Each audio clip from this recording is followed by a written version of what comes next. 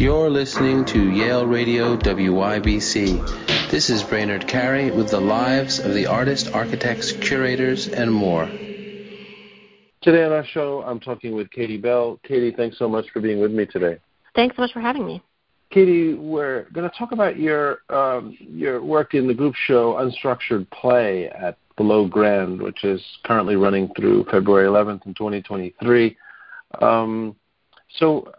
To begin with, I want to talk about specific works, of course, but you're showing with other artists here, and I'm curious how you relate to that title, Unstructured Play, which I kind of love that title. I want to do more of unstructured play myself, but how do you relate to that? Yeah, that's a great question. I mean, that was really, I think when the show was first brought to me, what really drew me kind of drew my interest into the show. I wasn't familiar with all of the artists in the show. There's 3 others. And so it was interesting learning about their work, but also, through this lens of unstructured play. And it was a title, that I really related to, but in a way hadn't put those words to it, in my own studio practice. But yeah, I mean, in a way, I think it just describes my work so particularly, especially with a lot of the kind of larger installational work I've been doing recently. One of the kind of main things I've been thinking about conceptually and kind of reading about is this idea of like gameplay and game strategy and thinking about almost playing pieces in a board game or kind of how you would interact with, playing pieces. And so this idea of unstructured play, I love this idea of almost a game with no rules, or as the 2 curators, Paul and Emmeline, kind of say in the really kind of cool press release, which is almost more of like a concrete poem or something, is this idea of like, the player makes the rules as they go along. So even if you're starting with something quite unstructured, often, rules come into play because you make them such. And I just love thinking about that idea in the studio, because I think that's really, in a way, how I work with material. Is it's almost like there's kind of made up rules I have in my head, maybe as we all do as artists, to kind of allow ourselves to move forward, but it's quite unstructured almost until it's not, So yeah, I don't know if that. That does. I'm about that. Yeah, we could talk more about that. Yeah, the press release was interesting too. That kind of written almost like a poem. I mean, to quote one bit of it, which will also be linked to here. One part of it says, through unstructured play, we can uncheck our whimsy, deregulate our joy, break through to witness new possibilities, find balance and connection in the absurdity, chaos, and disorder of it all.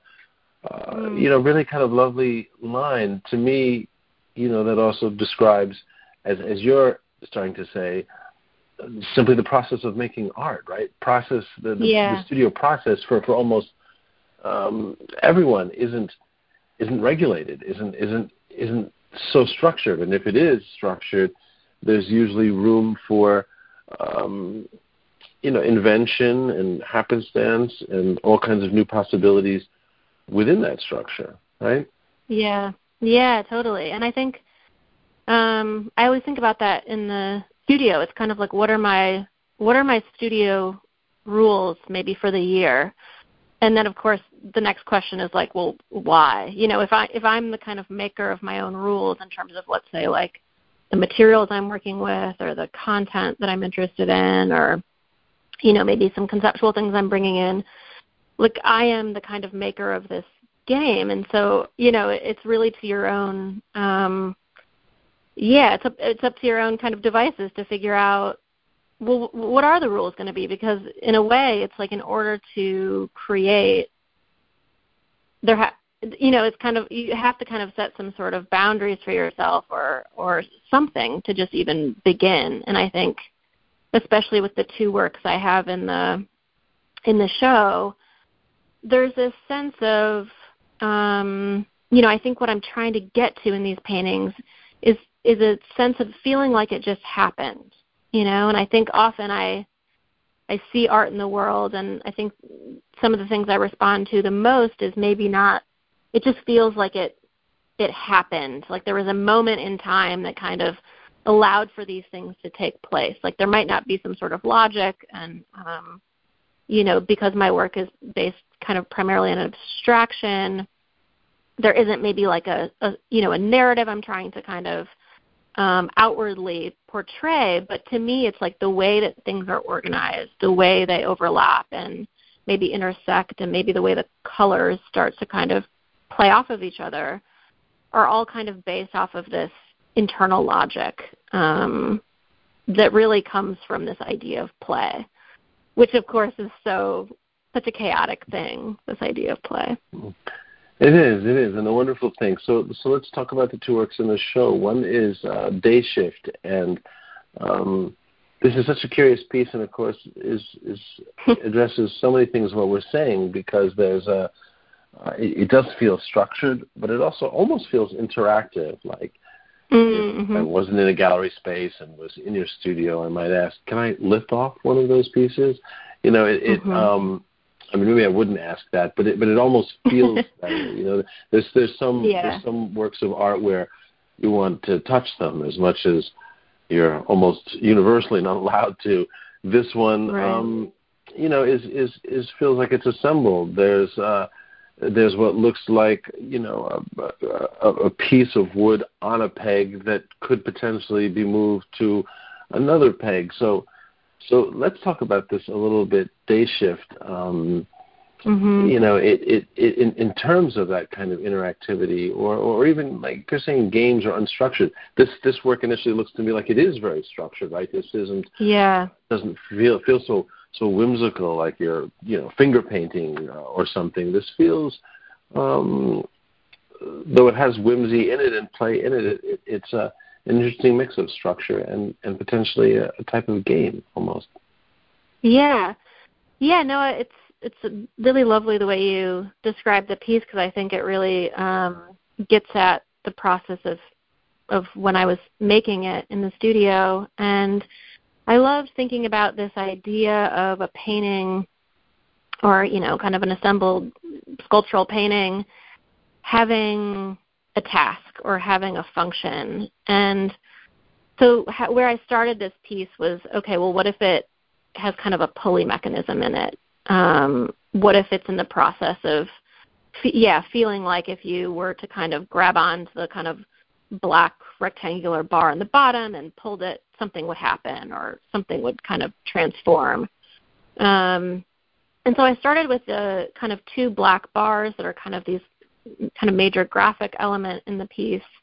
And often that's the way I work in my studio, is I'm usually making things kind of, not that I'm working with canvas, but off the canvas, almost as objects to start. And so often I'm kind of playing with really simple geometric shapes. It could be rectangles or bars, and it's often dictated by things I find. I'm working with a lot of kind of scraps of materials. So just working with these like scraps of wood, and thinking about, what if this, what if this is a jump rope? What if this was a pulley? What if this was some sort of window blind mechanism? What if this, just kind of brainstorming, like, what does it relate to in my daily life? And how does this kind of, this idea of like two kind of rigid bars with this string in between that's fluid, what does that mean when it's in a painting? Like, what is it going to do visually? How is the kind of rope, which is what attaches the two pieces, going to drape when it hangs in a certain way? What happens if I tie it? What happens if I hang it over something? Thinking a lot about this idea of hooks or hanging on something, or if I need to pull something up, it needs some sort of mechanism at the top for it to attach to. So these are all things that just in the kind of really basic stage of figuring out, like, if I think of, as we were talking about before, like, what are the rules of this painting? The rule was, okay, this kind of jump rope-like pulley mechanism I made is going to kind of dictate the forms in the piece. And Right, there, the composition of it almost, right? I mean, I don't want to interrupt you. I want you to go on from there.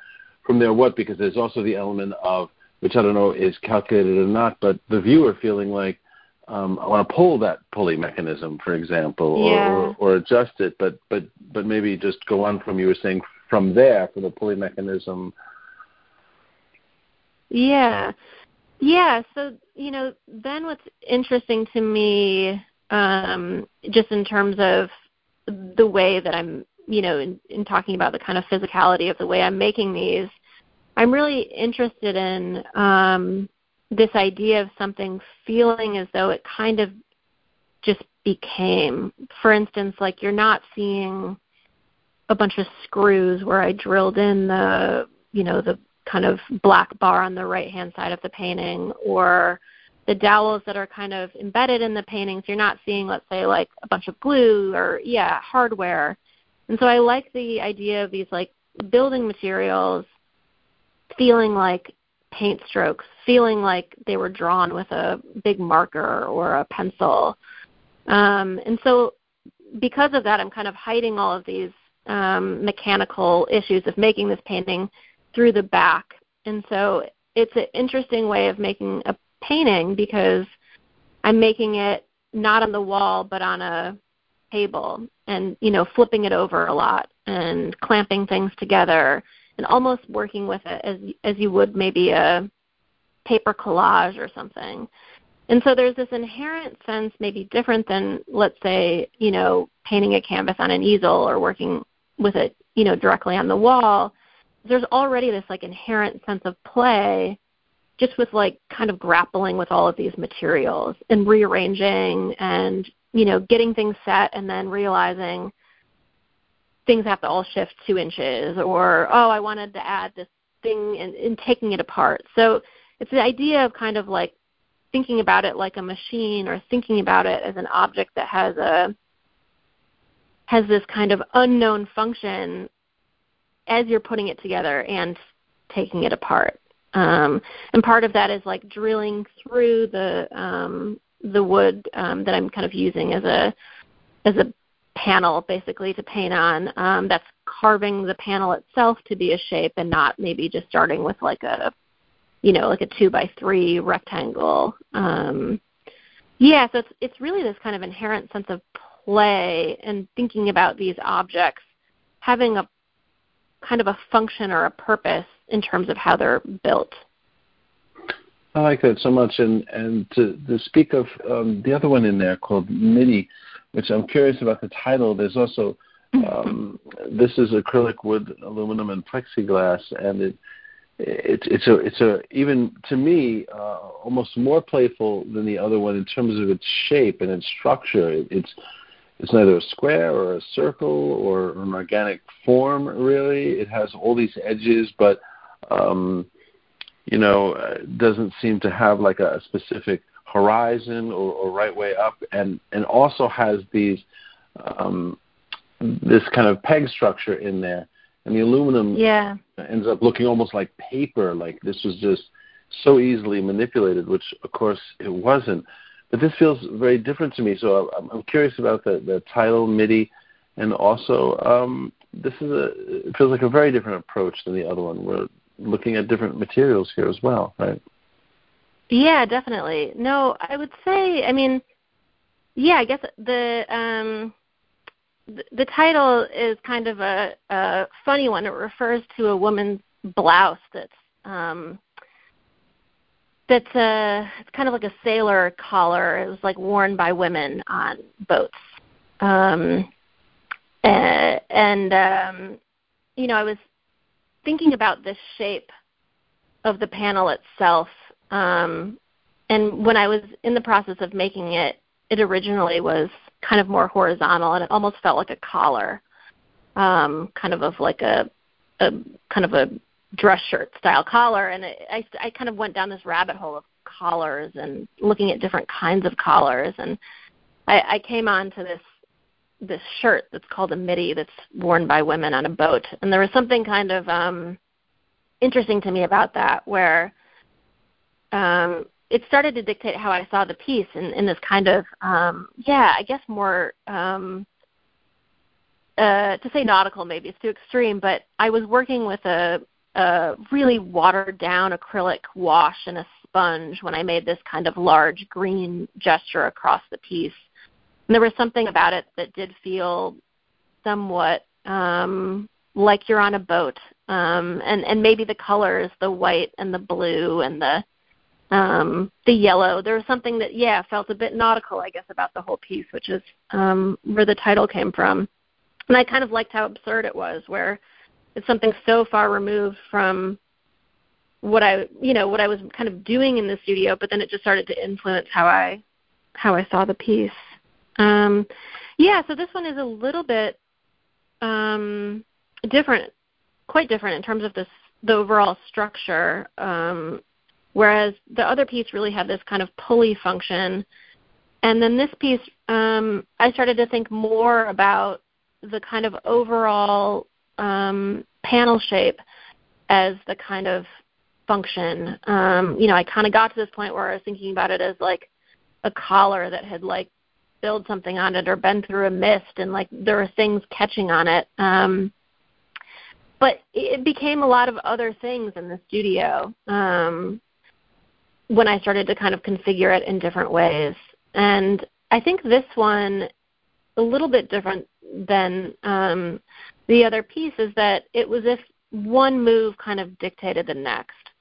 The green wash went on, and then I used a wood router to kind of route this mark across the face of the piece.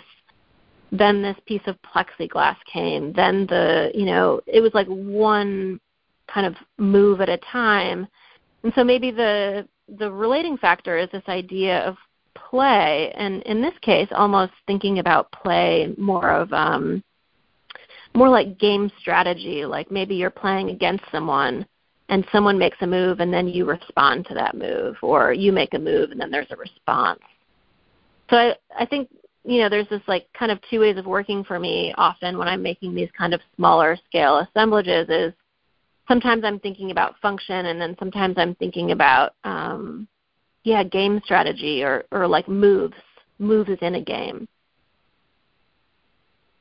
Yeah, that's so interesting because these elements that you're talking about and then moves within a game feel, I had a similar response upon seeing this to the other one. Of course I can't move around that aluminum, but again, these pegs that seem to be almost underutilized, and I know they're not, they're all compositional elements, but it almost feels like, one of those games or ways of making art where the part of the composition of this seems to, at least for me, seems to involve the viewer so much as to almost make me imagine, well, what if the aluminum was placed in this way or that way, because there are these other pegs that seem sort of like potentialities, right? Like it could be here or it could be there, which is so interesting because I'm not here to collaborate or make the work, and the viewer isn't either. Yet it seems to kind of invite almost a type of collaboration, visually, compositionally. Is that part of how you're thinking, or does that make sense? Yeah, no, I think I love that read. I think for me, the making process is more, it's like, it's because these compositions kind of have this like final resting state. There's been so many different iterations in the studio, which kind of get covered up in the overall end. It's not as though you maybe see, the sense of something that's moved multiple times, but it has in the making process. And so, especially in MIDI, this piece with all of the kind of the red dowels, but also these red dots that kind of indicate maybe a spot for a future dowel to exist, or maybe this shadow of something where it used to be. But of course, then it just also turns into this kind of, I guess like polka dot pattern on the whole piece. So it becomes not only visual, but it also has this kind of nod to maybe moves that could be or moves that once were. And I like thinking about that, just for me as the artist in the studio, kind of having these like hints at traces of the making process. And I love what you were saying about the viewer, because I guess I don't often think about that in the studio, but right, when they get into the world and there's this sense of, oh, does this move, or like, oh, is this, somehow this seems interactive, or, I'm really interested in that, because I think that's the headspace that I get a lot of enjoyment out of in the studio, just in terms of the making process. It's so interesting, and I want to, wish you well in the show, which is still running, and listeners can, of course, follow the links, see the work we're talking about, and attend the show if they're listening to this before February 11th in 2023. I want to ask you one last question off topic, which is, what are you reading at the moment? Oh, such a good question. I'm actually kind of rereading Anne Truitt's Daybook right now. I don't know if you've read that lovely book by the sculptor Anne Truitt, but it was a kind of a journal style piece of writing that she wrote that talked about a lot of things, her time in the studio, her life and her family, but it's this lovely journal of an amazing artist, and I've read it actually a couple times, and I'm getting ready for a panel discussion that is going to address her work, and it's a book that if any listener hasn't read it or checked it out, it's definitely one that is extremely fruitful, and one that you can kind of always go back to for just nuggets of wisdom in the studio. Thank you so much, Katie. I want to thank you for talking with me today, and wish you well with your work in the show and others. Thank you so much for your time. Thank you. Yeah, thanks so much for having me. You're listening to Yale Radio WYBC. This is Brainerd Carey with the lives of the artists, architects, curators, and more.